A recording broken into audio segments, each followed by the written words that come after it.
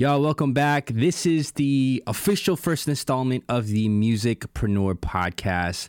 My name is Nico Santana, and you are being greeted by myself and my co-host, Mr. Cruz, Mr. Javi Cruz. Welcome aboard.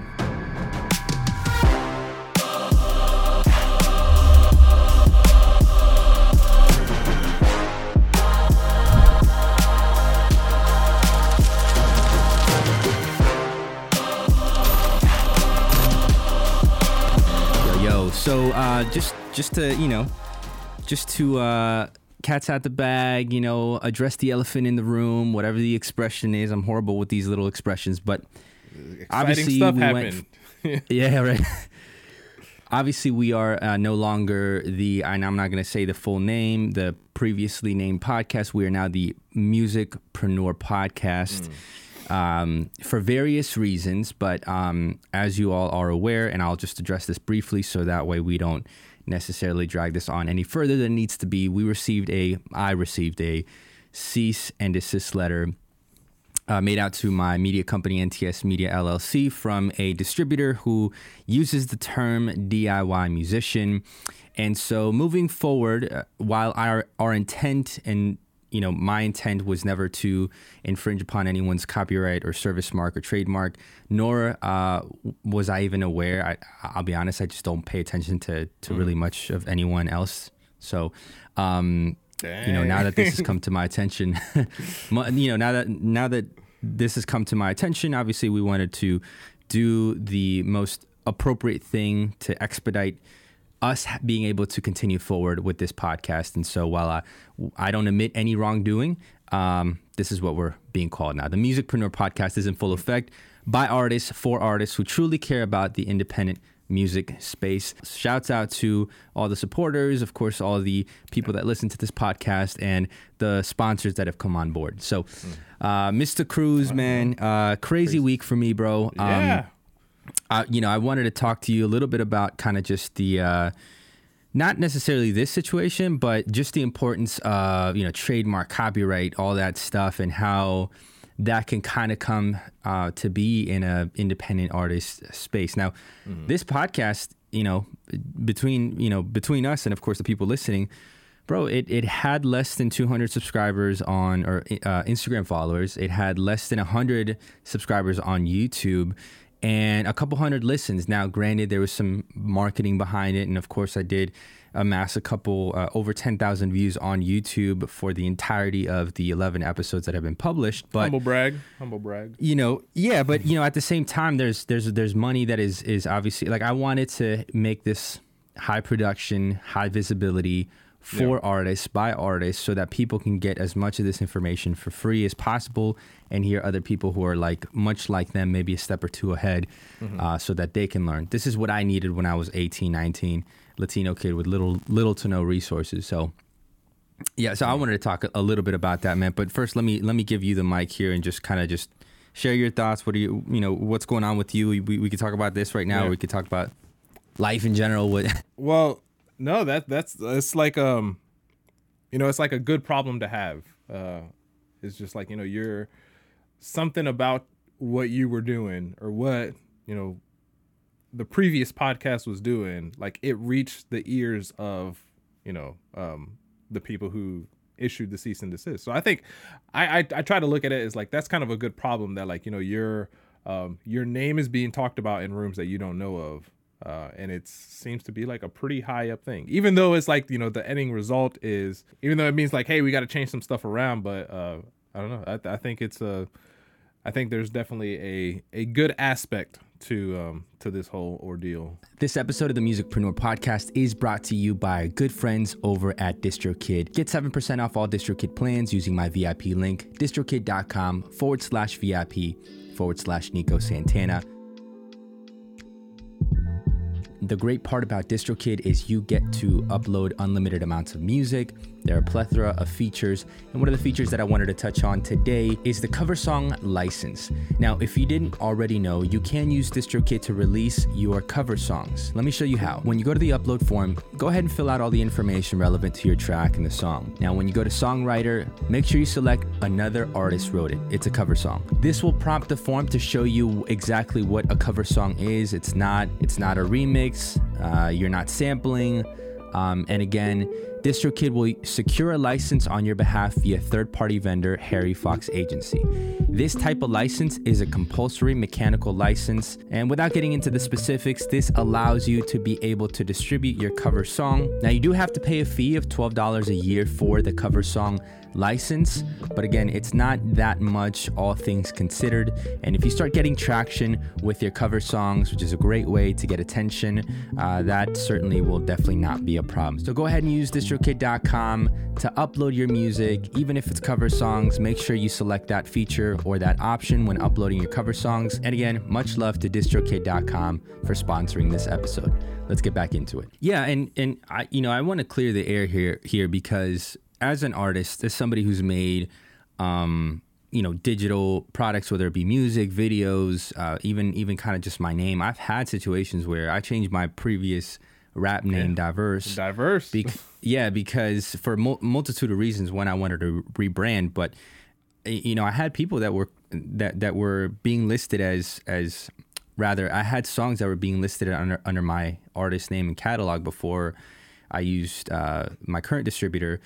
Couldn't figure out how to get these people off, but that were using my same name, and I had a little bit of a following, and, these people didn't have as much at the time. And so, I hear it. Like, I hear you. Like, I understand, and I get it when somebody starts using a similar name or the same exact name. Obviously, that's a no-go zone. So I don't mind being approached as a man, as somebody who's, first off, an independent content creator, a one-man band, and then, of course, Mr. Cruz kind of joining me, providing that support here in this particular episode and hopefully moving forward.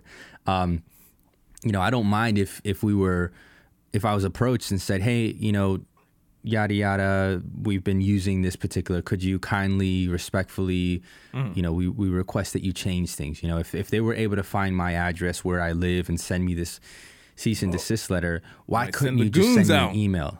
You know what I mean? Like, why can't you just send me an email? Like, this is like the 6'5" dude approaching a 5'6" dude, 6'5" dude approaching a 5'6" dude, and telling him, I'm gonna pulverize you. Like, does your ego really feel that hurt where you have to showcase your strength over like some little guy? Like, is your ego really that fragile where you have to do it in this fashion? There are better ways to do it, and I feel like this is telling of how they treat the independent creator community, and more so, I think, just kind of like the fragility of egos here. So and again, I don't mind the ask. It's just the fashion in which it was asked. If you were asked, if your wife asked you, Mr. Cruz, if your wife asked you, hey, can you hang this picture on a wall? And you brought home a sledgehammer, you know what I mean, to like, to put the nail on the wall, like, they're gonna look at you crazy, man. Your family's gonna be like, yo, this dude's wilding. Like, that's so unnecessary. You know what I mean? And I think that's kind of what my current sentiment is. But it is what it is, moving past it, man. I appreciate you addressing it. And yeah, I definitely want this thing to get the recognition of the right people, not so much the gatekeepers, but really the artists. And that's what this is about. So kind of moving forward with this topic, man. Trademark, copyright, service mark, the intellectual property, especially the legal side of that house, is a multi-million, billion. I've even heard the $1 trillion term being thrown there, industry, for multiple reasons. And one artist in particular, Ed Sheeran, recently won a case for his 2017 hit song "Shape of You." We were talking about this a little bit offline, man, and I've been rambling here. So can you bring us up to speed with what's going on with that, man? I mean, I feel like first of all, like I think so many independent artists like have this like fear of copyright. stuff, because like this is kind of like what our interpretation is publicly, or like from the media, is that like, oh, copyright's this big issue, you know, even Ed Sheeran's being taken to court over it, so like, you know, you got to protect yourself. Whereas him winning this, first of all, you know, obviously like his side of it being like the defendant and him actually coming out on top seems to be pretty rare, I would say. But I mean, it's important to know the laws. It's important to protect yourself and to protect, you know, the brand and the trademarks that you're building up for yourself, because it's an investment that you're making in yourself as an artist to hopefully be able to cash in, or, you know, cash out from in the future. But yeah, his whole ordeal being sued over copyrights infringement. And I seen his video, and he posted this like little 1 minute clip of like him kind of explaining some stuff on his Twitter. And he made a really, really good point. He was like, you know, there's 60 some odd thousand songs uploaded to Spotify every single day. But there's only 12 notes that we can use. Like, eventually stuff is going to start sounding similar, and like, you know, people might hit the same two notes at the same two times, same two intervals. He's like, you know, eventually stuff like this is going to happen. It doesn't necessarily mean like people are stealing it. It's just like, man, like we're kind of running out of, you know, melodies and rhythms and stuff. Like, music has been around for a long time now. Yeah, yeah, man, I totally agree. That's the thing. It's like, whether it's music, which with typically within the structure of pop music, there's like a 12 chord progression. You know, you have the 4/4 measures. You have a typical tempo of anywhere between 80 beats per minute to up to 140, depending on whether or not you do like, I don't know if the appropriate term would be half steps and just kind of faster variation of that, whether it's like 160 or, you know, breaking it down in that fashion. I'm getting too technical here, but all I'm trying to say is that, you know, there's parameters that make a specific genre that genre. Right. So whether you use the name, you know, do it yourself like every other podcast out there, or whether you're using the you know, the 12 chord progression, like, is your intention really to copyright and trademark? And I think obviously if people are intentionally trying to infringe on someone's copyright, like, don't do that, you know. Right. Don't steal a beat off the internet and rap about it like we used to do back in the day with mixtapes and rap on top of it. We had no choice. We didn't know any better. Now we know, you know, and then start selling it like, yo, like that's legit copyright infringement. Now, if you so happen to stumble upon a situation where you're creating a cover song, and let's talk about this a little bit. Cover songs, there are different types of licenses, right? There's a mechanical license where it will allow you to take not the production, right? Not the final master, but the actual, I guess, the license that covers the songwriting aspect. And it will allow you to make your own interpretation of that, so a cover, and distribute it, so long as, you know, you give proper credit to the actual songwriter.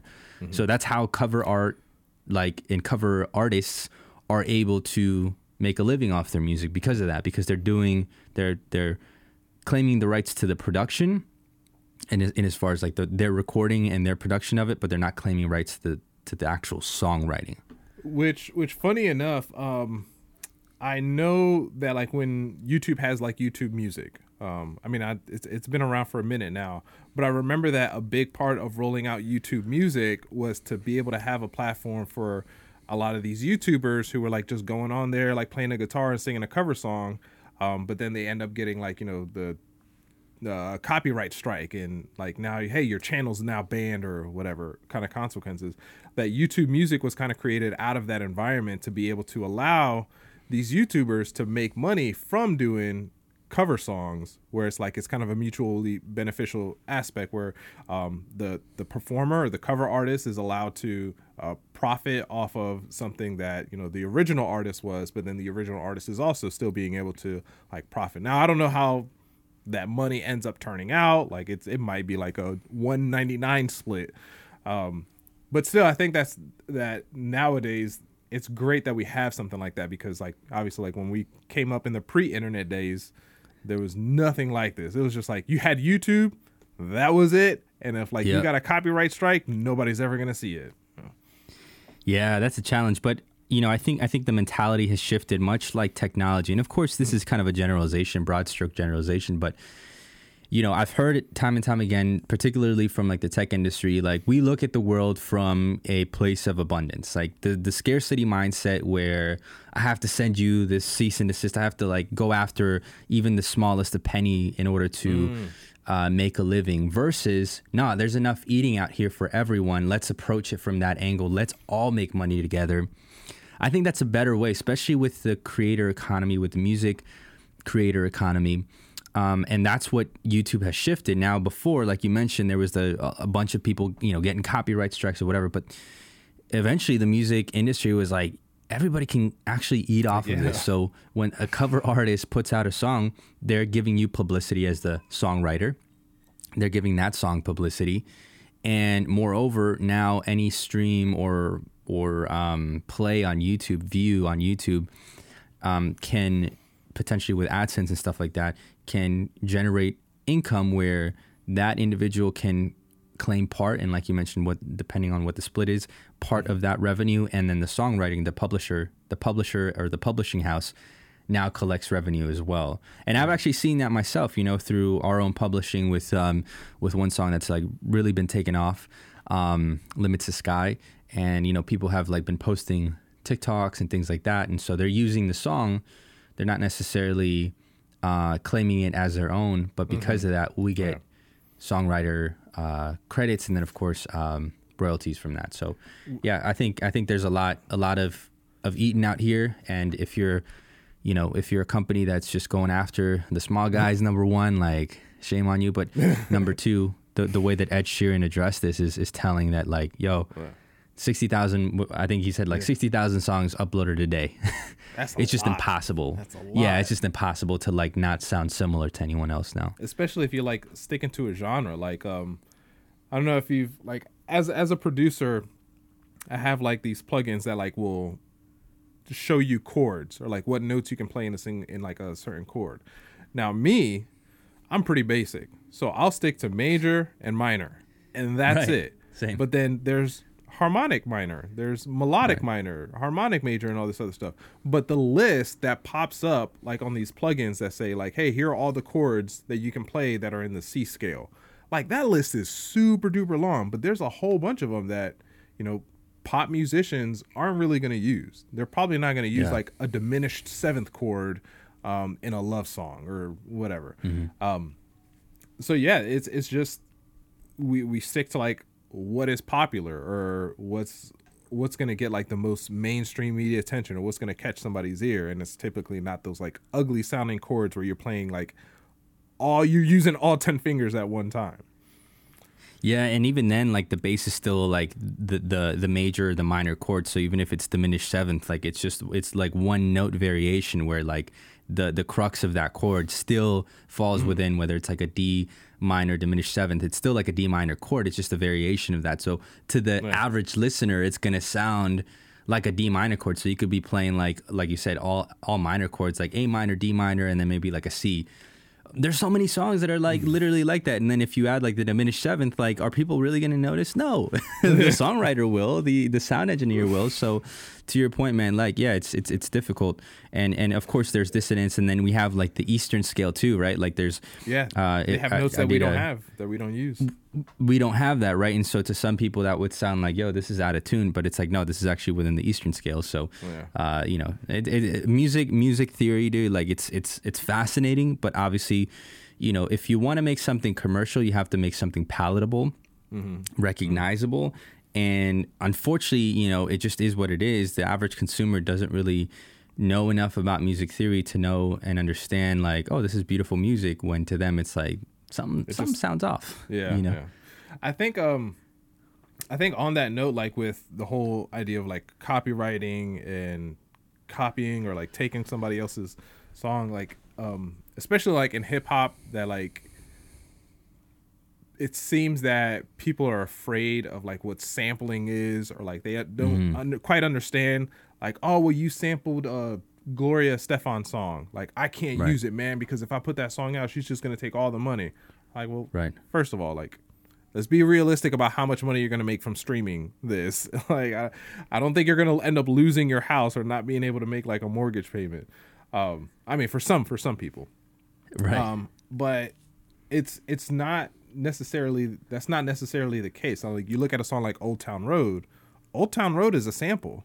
Lil Nas X, Keo, like the producer, and it was like a 9 Inch Nails song. Like, everybody, Stars. huh? Yeah, shout out to BeatStars. Shameless plug. Like, everybody who was a part of that, making the new song, making Old Town Road, and the people who provided the original sample, like, they all walked away very happy and very wealthy, Right. even though the song was a sample.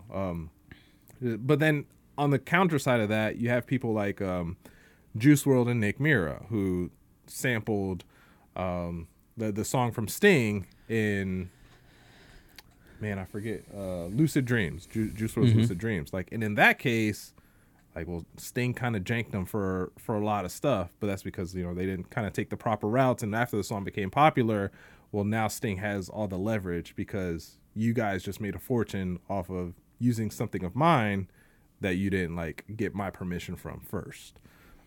And that sample has been used so many times. Nas used that same That's sample, the first bro. time I ever heard it. Yeah. Yeah, and the funny thing is, like, going back to the Ed Sheeran thing, I remember I used to have a Native Instruments machine, and I grew up listening to Sting. My dad is a huge fan, and I remember just making a track off of that specific song, and I didn't realize, like, I didn't connect the dots. That the reason why this felt so good and so familiar was because it was already used previously. So I basically recreated the Nas beat without knowing, and then sampling it, and I put it out. I think I privated that song. Now I didn't want to get in trouble, you know what I mean? But but that's what's crazy, dude. Yeah. Well, even now, I know people who are like into sync licensing. Like, there's a lot of libraries who will say now, like, hey, if you submit anything, like, you can't use anything that you found on Splice. You can't use anything from like Arcade or like a Native or Contact Loop or something like that. Like, it all has to be 100% original. Yeah, for sure. Yeah, and that's the thing. It's like it is easier than ever to become a producer, but, you know, for that particular purpose, know your stuff enough to know how to make music from scratch, and that's obviously going to take you further. But again, CYA, right? Like, try to do everything that you can, especially if you're taking this approach as a business. Now, mind you, like, when I came out with this podcast, my intent was not necessarily to make this a business, at least not necessarily right now. So I didn't take the appropriate measure or approach to look through and say, like, all right, you know, who else has a trademarked, you know, there's so many DIY podcasts. So in my mind, I'm thinking like, whatever, it's just another DIY podcast. Like, you know, I wasn't paying attention to anyone in particular, but, you know, now with my experience, like, I'm going to do my due diligence, you know, I'm going to do my due diligence. I'm going to take the appropriate measure. There's something called media insurance, by the way, if you're not familiar with it. If you have anything online and maybe you say something that's a little, you know, it could be a little offensive. Controversial. Media insurance is there for that. You know what I mean? So, you know, YouTubers have media liability insurance now, you know, so there's that. And you're going to say something, my bad. Go ahead. Yeah, well, no, I was going to say, like, elaborate on that because I've never heard of media insurance, but that sounds like a... Yeah, man, it's all very interesting because as YouTube started generating these YouTubers with high profiles and, of course, people talking about specific issues, whether it was current events or even specific people, reaction videos, things of that nature, people started getting slapped with lawsuits and infringement, copyright issues and whatnot and so forth. So two particular YouTubers that I followed in the finance space, Graham Stephan and I'm forgetting this other guy's name, but he's up there too. You know, he did a video, an expose on this financial guru named Grant Cardone, who has some, in the eye of the general finance, personal finance public, has some questionable marketing tactics. And so, you know, the whole notion behind these videos were basically like, yo, this guy's, you know, kind of a snake oil or like he comes across that. And so through this process, I guess Grant Cardone slapped him with a lawsuit, man, and you know, his ego was high enough, and his bank, you know, his pockets were deep enough where he went to trial and he defended himself and all that stuff. But he spent a couple grand. So long story short, man, he learned his lesson, and he ended up getting a media liability insurance policy, which can cover you up to, depending on the policy that you get, $500,000, $1 million, in case or event you are the target of a lawsuit, being accused of slander, libel, things of that nature, defamation, right? And nowadays, man, you don't know. People could take things the wrong way. Like, I was listening to a video the other day where this guy was saying, like, I've lived in Argentina, I've lived in Italy and France and the U.S. and some other countries in between. And he's like, in Argentina, I think he said in Argentina and I believe in France, I could be wrong. He's like, people want you to speak to them. He specifically in Argentina, he's like, people want you to speak direct to them, right? He's like, to the point where they're actually like actively offensive. Like they'll call you by the characteristic or the trait that you would probably be most insecure of, right? And so, like, for example, he's like, and I'll say this in Spanish, but then I'll translate it in English. He's like, friends will call each other and say like, oye gordo, ven aquí, like, which means like, hey fatty, come here. You know what I mean? He's like, if you do that in the U.S., bro, you can't. First of all, you can't. Hey fatty, come here. Like that's. And the interesting part is in Argentina, and I know this from my culture as well in Colombia, they do so in a loving fashion. So it's like they're lovingly trying to mock you, which is kind of interesting. It's more it like endearing. Exactly. It is like, yeah, it's like endearing, malicious. but it's like humbling at the same time. So you can't walk around with an ego there, Here in the U.S., you know what I mean? Like everybody has an ego, and everybody walks around like, oh, you can't say this. It's very PC. So without getting too much into it, man, media insurance, if you can afford it, which my policy is like $35 a month. Not bad, especially if you're making a little bit of cash from selling your beats, or you're doing your YouTube thing, and like you're saying, you're speaking your mind. You just never know. Yeah, I mean that's.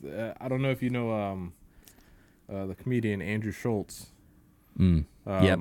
But he went off on the whole like Will Smith, Chris Rock thing, and like he went off. I was like, man, he might need some media insurance after the stuff that he said. But then again, it's like it's comedy. I'm sure he does, man. And if you're that high profile, if you're generating a good amount of income, I would say as a media business, because you as an artist, you're a media business. As a producer, you're a media business. You're a media-based business. Get yourself an accountant. Get yourself in touch with a lawyer, and know enough about the basics of those two, where you can kind of navigate those on your own, but also have those contacts, Like I personally have had those contacts before.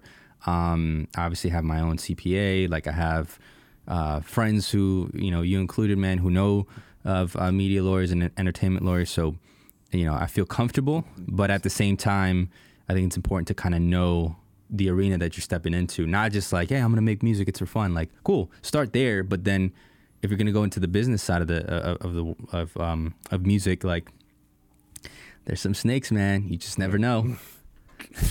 Which, I mean, going back to like the Ed Sheeran thing, like I'm not sure like what the payout was or the settlement or whatever or anything. I didn't see like the end result. We just know that like, hey, he won the suit. Right.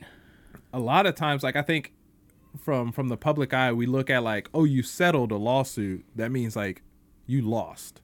That means like, you didn't want like something they said to like come out. So you're like paying them off. It's like paying them hush money. But realistically, like when somebody settles a lawsuit, it's like, hey, I'm going to lose more money in fighting this than it would to just pay them what they're asking for. So I'm going to give them what they want. Because I think if I was Ed Sheeran and if I'm getting paid, $100K a night to perform, and somebody's like trying to sue me and they're willing to settle out for $50K, like I'm going to pay them the $50K because that's me performing for half of what I was performing versus me, spending days in court or having to fight this battle that's going to cost me in the end more than it would just to like pay them out and kind of keep going on with my life. Bro, and attorneys know that. Like it's a it's a chess game, I mentioned in one of my recent videos, like I've worked claims litigation for a little over 6 years. I remember. Yeah, insurance claims, and in Florida, where like the litigation rate is super high, where fraudulent insurance claims are super high, where you get attorneys who do some of the slimiest things, man. And so when I paralleled it to my situation, I'm like, yo, they're acting like these guys, number one. But number two, to your point, man, settling or just saying, you know what, I'm just going to change the podcast name, or, you know, it's basically, it's not an admission of guilt. It's not saying I was in the wrong. It's just, this is not worth my time. Therefore, I'm going to do the easiest thing possible. It just sucks that that's the situation that Dua Lipa was in. Sucks that that's the situation that Ed Sheeran is in. Like, because if you're trying to make something as intangible as music, or sometimes even as software, it gets a little tricky, man, and you can no longer feel as innovative or as carefree, where those two spaces are very correlated with having that emotion.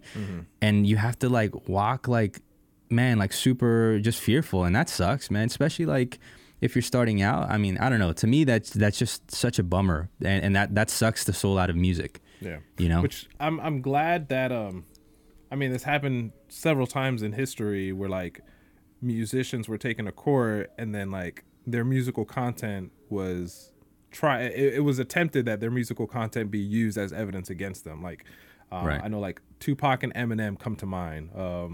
Snoop Dogg, who was like on trial for murder, happened to also have a song called "Murder Was the Case." And, but like, I'm glad that is not the aspect. And I think if it was, I think it was Eminem who was making that correlation, who was like, you know, if Arnold Schwarzenegger got like charged for assault, they're not going to use the Terminator movies as like evidence against him. Like, it's a form of art, and art should be free from those kinds of, I guess, like that kind of scrutiny in like a court of law. Heck yeah, man. Heck yeah. Well, I think we've battered and beat the horse here with this particular topic, at least for the time being. I think we definitely know enough to be dangerous here, at least with this podcast. So if you're listening, man, I appreciate you guys sticking to the end. Mr. Cruz, any other thoughts, last words, any other thing that you wanted to touch on before the end of this podcast? Nah, man, just like, you know, just don't be afraid to make music, man. Don't be afraid to sample. Don't be afraid to try something new or to upload. Like, the worst that's going to happen is somebody's going to say, you can't use that, or you can't do that. And in the end, it still doesn't take away from like the experience that you earn or that you gain from, you know, trying something different. You said it better than I could, bro. So thank you, Mr. Cruz, for joining us. The Musicpreneur podcast is in full effect, guys. Thank you to everyone who sent me a message, who sent me a text, who sent email, all that good stuff, encouraging not just myself but this community to push through, to pivot, to make the appropriate move in order to have this to continue to grow. And I've just received so many good comments, even before this, about how helpful these episodes have been to the actual independent artist community. So I'm grateful for that, man. I'm learning a lot along the way, and these conversations are invaluable to me. So much love, guys. And until next time. I hope you enjoyed the official first installment of the Musicpreneur podcast, again brought to you by distrokid.com. If you did, make sure to subscribe to our YouTube channel, The Musicpreneur, and partner with us on Patreon, patreon.com/Nico Santana.